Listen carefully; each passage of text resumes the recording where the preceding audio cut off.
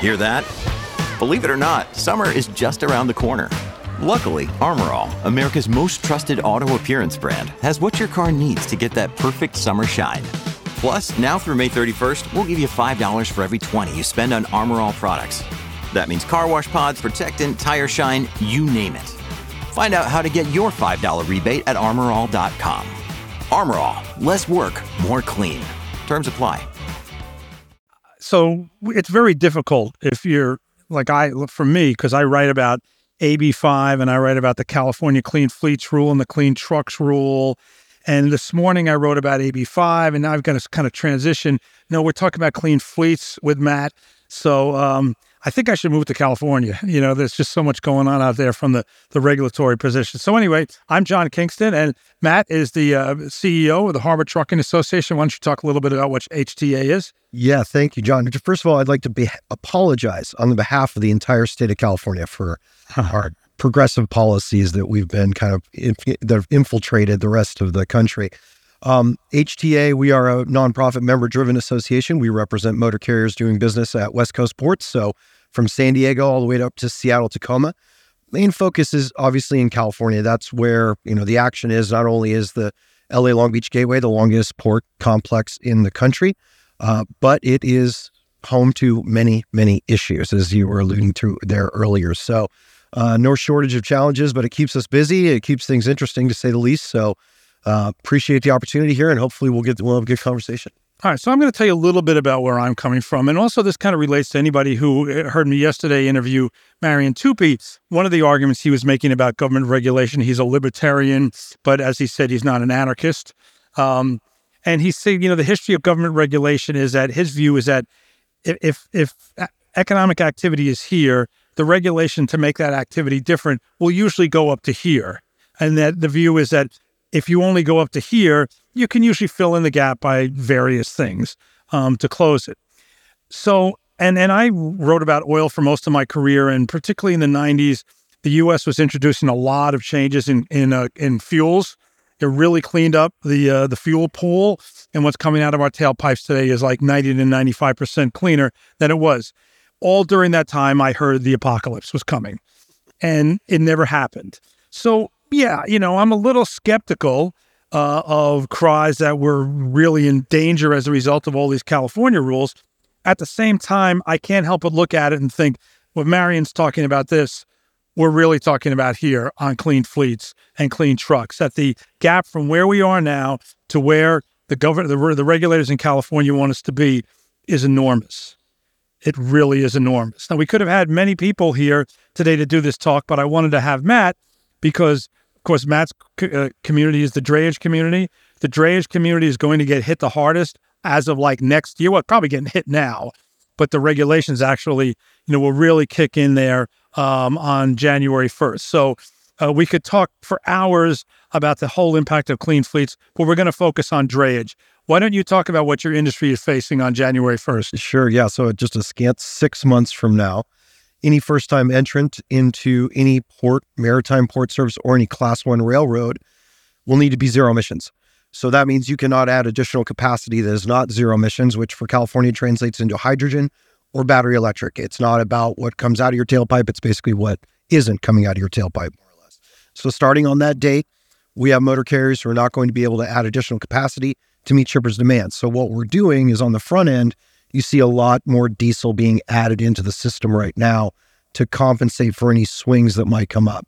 The rule is you basically have to visit a port, a covered facility, or a Class 1 rail yard at least one time a year to maintain your eligibility. So every year thereafter, 2024, starting in 2025, fleets will need to start reporting their mileage. And there's something in California called the useful life provision, where it effectively gives you a minimum of 13 years on your engine year, up to 18 years or 800,000 miles in between. So you put a truck in the system, you have at least until that engine turns 13 years old. The requirement is when the truck turns 12. Obviously, engines are typically one model year older than the truck year. So starting in 2025, fleets, once their truck turns 12, will need to start reporting their mileage every single year. And when they hit 18 years, 13 years, or 800,000 miles, then they are effectively removed from the system. Right, but now a truck, I believe that right now you can't have a truck that's 2009 or earlier. Is that the cutoff? 2010 engines are what the standard is. 2010 engines. But even so, those trucks are all just hitting this useful life now. I mean, you can add, let's say, a brand new truck in November and you'd be okay. But if you bought a brand new truck in 2011, it's going to be facing that 13-year, right? So these things will fall off even if they're 11 or 12 years old already. Exactly. So starting 1/1/25, you have until February 15th to report your mileage. So on the 2010, 11, and 2012 trucks, or 2012 engines, they need to start reporting. So if they're over 800,000 miles come 1/1/25, they'll be immediately removed from the system. Generally, in the past few years, how many trucks have kind of fallen out of the system just from age? It varies because you have, just at the end of last year, we had that 2010 engine standard kick in, where on average you were looking at about 5,000 some odd trucks in LA Long Beach alone. Those trucks started cycling out. By the end of the year, they were responsible for handling about 14% of all full container moves in LA and Long Beach. So come 1/1/23, they were removed from the system.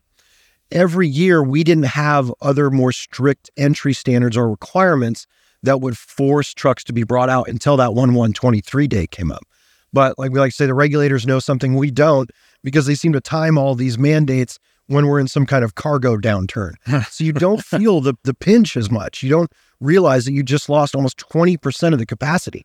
So come 1/1/25, by that February 15th date, the estimate in LA Long Beach, according to ARB's own numbers, is about 2,000 trucks. So 1/1/25, 2,000 trucks are going to be effectively removed from the system overnight, more or less. The problem typically for us is not necessarily the truck, right? The technology for electric vehicles have been there. With the truck itself, yes, it's $500,000 out the door, basically, and it weighs more, but it's not really that issue. Range, right? Those aren't really the issue. The issue is the infrastructure. And if you do some back-of-the-napkin calculations, we're talking just in 2025 alone, to support those 2,000 vehicles, 150 to 200 additional megawatts will need to be available to charge those vehicles, and we are not there at this point. I do want to come back to a point you made earlier, because it's one I hadn't heard before. You say there has been a rush to put new internal combustion engines into the fleet this year. Do you have any kind of an estimate of number? I assume it's more than you would have gotten in the old days, the number of new trucks coming in. The number of vehicles that's in the LA, we'll stick to LA Long Beach, not overcomplicate things, but in the statewide registry, there's over 300,000 vehicles registered. In LA Long Beach, you have 20,000 vehicles that are cleared to do business. That number has pretty much been pretty consistent from 19 to 21 for several years. The active vehicles is where it's different, because you can register a truck to be in service, doesn't necessarily mean it's going to the ports. So how they track this data, they show that right now about 14,900 vehicles are currently operating in LA Long Beach. That's generally average. But what's interesting is that when you look at the data, and there's a lot of churn, it's not necessarily the same trucks every year. But when you look at the data, and we're down, year over year by about 150,000 individual containers if you compare to April of 2022. Right now in 2023, we're moving 100,000 less more containers, but with more trucks. So you have more vehicles being put into the system, and more actually actively moving as well. So there's an obvious dynamic here that folks are seeing the writing on the wall and starting to front load those vehicles into the system as we speak. At Evernorth Health Services, we believe costs shouldn't get in the way of life-changing care, and we're doing everything in our power to make it possible. Behavioral health solutions that also keep your projections at their best? It's possible. Pharmacy benefits that benefit your bottom line? It's possible. Complex specialty care that cares about your ROI? It's possible. Because we're already doing it. All while saving businesses billions. That's Wonder made possible. Learn more at evernorth.com/wonder. Right. And let's point out that Matt may be the only person in this facility right now who's really rooting for that Panama Canal drought, right? Well, and then if you talk to the environment, because what we're up against in California, we have these very proactive climate activists, right? These people are young, they're mad, they're not having kids because they're afraid of the future of this world and how it's going to be, handling these massive swings in climate. So this is the mentality. And ironically enough, I would almost go so far as to accuse the California Air Resources Board of greenwashing their own regulation, because they assume that people are just going to replace those vehicles one-to-one with electric trucks. Those 2,000 trucks that are out, they assume that there's going to be 2,000 electric vehicles. And that's how they do all this forecasting for emissions reductions. That's not the case. We're going to see more diesel trucks put in. We are going to see diesel trucks staying on for longer, right? Not everybody holds onto their truck for 18 years, maybe in some of the smaller fleet side of things, but the larger fleets are turning their equipment over every 2 to 3 years. The ARB has effectively removed that ability for them to do that, and now keeping diesel trucks in the system longer. We don't have flexibility in drayage. You can't run alternative fuels to meet these zero emission standards. You can't run renewable diesel, biodiesel, renewable natural gas, propane. None of those are an option. Wouldn't an ICE engine, an internal combustion engine running renewable diesel would not be considered a ZEV? No. Okay. Despite the fact that it could even be climate, carbon negative, right? Mm-hmm. Right? Especially in the renewable natural gas side. I mean, biomethane is a viable transportation fuel. They're building these dairy digesters and landfill and these other methane digesters across the state, but it's to power the grid. They don't want it to be used in transportation because of fugitive methane emissions that come from the process itself, which also comes from where if you burn the methane right there on the spot and put it into the grid, exactly, better. Okay. Exactly. I mean, let's point out something here that, within the trucking community, nobody thinks that long distance trucks are going to be powered by batteries, but drayage, because they return to home base at night, batteries remain an option. It's a mixed bag, right? I mean, we have carriers, and trust me, we have motor carriers who are investing in zero emissions technology, hands down. Yeah, Schneider just made an announcement like last week. Schneider, there's all sorts of large motor carriers and some medium-sized that are making the investment. They're looking at trucks as a service models where you're effectively leasing a vehicle, a parking spot, and charging, and it's all one payment for the entire month. So there's some creative solutions being applied here. But the assumption for drayage is yes, it's always back to base every night. We have trucks coming from all over the country. We have members coming from Phoenix, Central Valley. I mean, let's just take the Central Valley, for instance. You wouldn't really look at that as like a long haul route necessarily. California is very long, obviously. So you cannot do a round trip from Fresno to the ports of LA and Long Beach on a single charge. You would get down to LA, Long Beach, and then need to charge up to get back. And the way the charging rates are now for charging pedestals, the max a truck can take is 270 kilowatt hours right now. You have 350 kilowatt hour chargers, but the truck can only take 270 as the technology exists today. Everyone uses the iPhone reference, right? Like, well, look, my iPhone's bigger now and it works better. These are not iPhones, but yes, technology will evolve. We all understand that. We see that it's coming. But for drayage, what becomes interesting is it's not always that model of coming back to base every night. Plus, we have 2 shifts. Both Oakland and LA Long Beach have night shifts where fleets are slip seating those trucks. And when you would be charging that vehicle for that slip seat between the shifts is right when peak demand is happening in California with the highest demand charges. Granted, you can enter into contracts with some of the investor-owned utilities to get demand charges waived for a certain period of time, but it's difficult to reconcile. I always have my members going, well, didn't they just tell us to not plug in our electric vehicles from 4 to 9 p.m. when we had that heat wave in the late August? Ironically enough, too, that's the same day that the ARB announced the latest version of Advanced Clean Fleet. Well, I do want to mention one thing about the rule. They did, they had hearings and draft proposals, and then the final proposal did have a few changes in it. One I think most people thought was relatively significant is that some of these requirements could be waived if, to your point, the infrastructure could be shown to not be able to be installed in a timely manner. That's right, which we had to fight for because it wasn't in the rule to begin with. Now, the other part of the rule, there's high priority fleets, there's public fleets, there's federal fleets. They have different requirements. Drayage is zero emissions or nothing. The problem with those exemptions, John, and this goes back to this greenwashing accusation, is that all it does is give longer life to your diesel vehicles. You can't go and say, okay, well, I have an infrastructure delay. I'm in desperate need of additional capacity. Can I add in some internal combustion engines to meet my customers' demand? Even if it was renewable, even if it was alternative fuel, you don't have that option. Right. Now, let me just, time really flies, doesn't it? It does. Let me point out that sort of regular trucks on the road are not covered by this regulation. They are covered by something called the high priority fleets. To be a high priority fleet, you have to have 50 million in revenue, 50, and there's some other definitions too. But my point here, what is my point here? My point here is that the roll in, the phase in is under something called the milestones. We need far more time to go those. But the point I want to make, now I never remember what my point is that they're playing the long game. So there is somebody from CARB, I think, was here. They would say to you, Matt, you're right. In the short term, we might have worse emissions because people are running their diesel trucks longer. But we're looking at 2050 and we're looking at 2060. And we want that fleet to be completely clean by then. And we're willing to take this hit now to get there. I think that's what they might say to you. They wouldn't. Okay. They would never admit, ever, right? But this is the this is the hypocrisy of it, right? And I've been on panels with ARB where it's gotten a little chippy, to say the least. I can imagine. But, it's not 2050, it's not 2060, it's 2035 is where we start. And really for us, it's 2024. And these are real businesses. These are people's livelihoods that we're dealing with. And the ARB in their marble tower in Sacramento are passing these regulations. They've never even operated a forklift, yet alone a heavy-duty vehicle. And we can talk to them till we're blue in the face, but frankly, they don't have the courage to stand up to the environmental lobby or the community justice lobby, who's doing a great job, by the way. I mean, they're doing fantastic because they're getting basically everything they want. We have indirect source rules on warehouses. We have another indirect source rule, which is like a diesel magnet rule, where they cap the amount of emissions that can come out of that particular facility.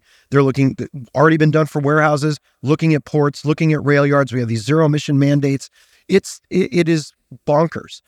But you look in the short term though, and I'm just wondering. I can imagine a situation over the next 2 years where, because of the phase out of so many vehicles, because of the possible diversion back to the LA ports, because you're not going to go through the Panama Canal if it's in the middle of some El Nino drought, that the rates get so good for a while that everybody hangs on for a while, and your capacity is maybe not long-term okay, but maybe you avoid that short-term hit because, this is kind of perverse, but the rates get really strong and you attract a lot of capacity. Possibility? And then it falls back down. Well, we've all seen the charts, Look, there's always that possibility.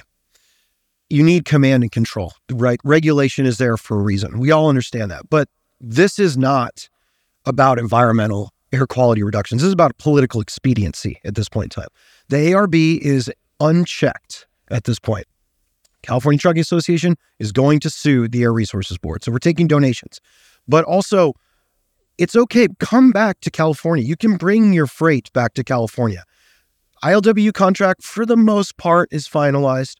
We have some of the dust shaking off from AB5. We have the capacity right now. It's important to understand that the West Coast, we like to say is the best coast, right? And yeah, we're going to feel some pinches. But the hypocrisy of this rule goes beyond just the fact that, well, it's only relative to zero emissions, right? They'll tell us, yes, your emissions are higher in the first couple years that you're operating, at least on the light duty side. I haven't seen the heavy duty side yet because of the sourcing of the materials to build the batteries, right? We don't talk about the environmental degradation that, nickel mining and nickel refining has, copper, right? Lithium, child-sourced cobalt from the Congo. There's a lot of other issues that we're talking. That's the whole issue with all renewable. Yeah, we only have 2 minutes, essentially, but we could go on about this. And again, I think it's really important to understand that as we move into this transition, nobody in the trucking industry has said we can't get there. No one has said we're not going to do it or we're opposed to doing it. It's how we get there. And that's the problem with this regulation. It's very short-sighted. It's really just throwing a bunch of stuff at the wall to see what sticks.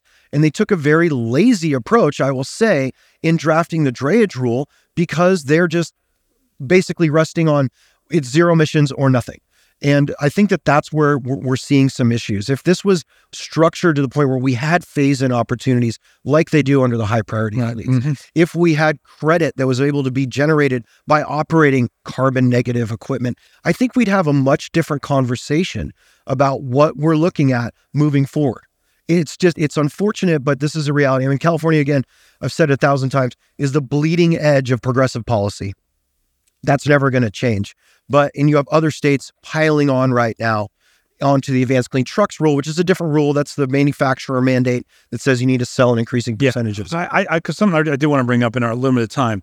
One thing I learned, again, covering fuels, is that the OEMs, more than anything else, do not want to make 2 cars, 2 trucks, Okay, they don't want to make, here's our production line for California, or in the case of so many other states that have said they will adopt California's rules, here's our production line for California, New York, I don't know all the states, but a lot of them, and here's our production line for the rest of the country. And I think that what the trucking industry is concerned about here is that California is the 800-pound gorilla on its own. Then you throw in the other states that are going to follow it. Now it's a 1,200-pound gorilla, and that the California standards essentially become nationalized. Yeah. Do you think that's a legitimate fear? Yes, but, relative to internal combustion, without a doubt. And we're seeing right now, because California also has its own engine standard, the low NOx omnibus rule, which has resulted in OEMs limiting the amount of internal combustion engines that they're making for sale in California. So it's already starting. The irony also with the Advanced Clean Trucks rule is that it's based upon your previous year's sales. And every motor carrier that I talk to, A, they don't like to be the test dummies for new engine standards, and B, they pre-buy to avoid that specifically. So for the standards that they're going to be basing those increasingly stringent requirements for advanced clean trucks, you're going to now have an issue where they're not as high as they would see. So yes, you have, I think it's 6 other states. You mentioned New York. It's the entire West Coast, Oregon, Washington, California. They're being sued, right? There's no shortage of lawsuits that are being put to this. But yeah, ideally, and the OEMs, they want to sell trucks. That's what they do. They want to support their customers. The zero emission side of things is a different animal. Where, they're going to have to set up their own production lines for it anyways. But this is the way the world is going. I think that everyone knows this, that this is where we are headed to. We just got to get there in a reasonable, stretched out way. We need to think about how these impacts are going to function relative to the supply chain, which is critical. As we all saw, right? Supply chain's been running on the radar for quite some time until the 109 ships were at anchor in LA Long Beach. Now everybody on Capitol Hill is a supply chain expert, right? But at the same time, we need to think about how those things are going to impact. It's fascinating stuff. And again, I'm sorry for the state of California, but it's okay. Come back to California. I want you to come back to California. Well, and maybe you come back next year and give us a status report of how things are after the January 1st cutoff date. I'll be completely bald by then. Matt Strapp from the Harbor Trucking Association. Thank you very much. Thank you, everybody.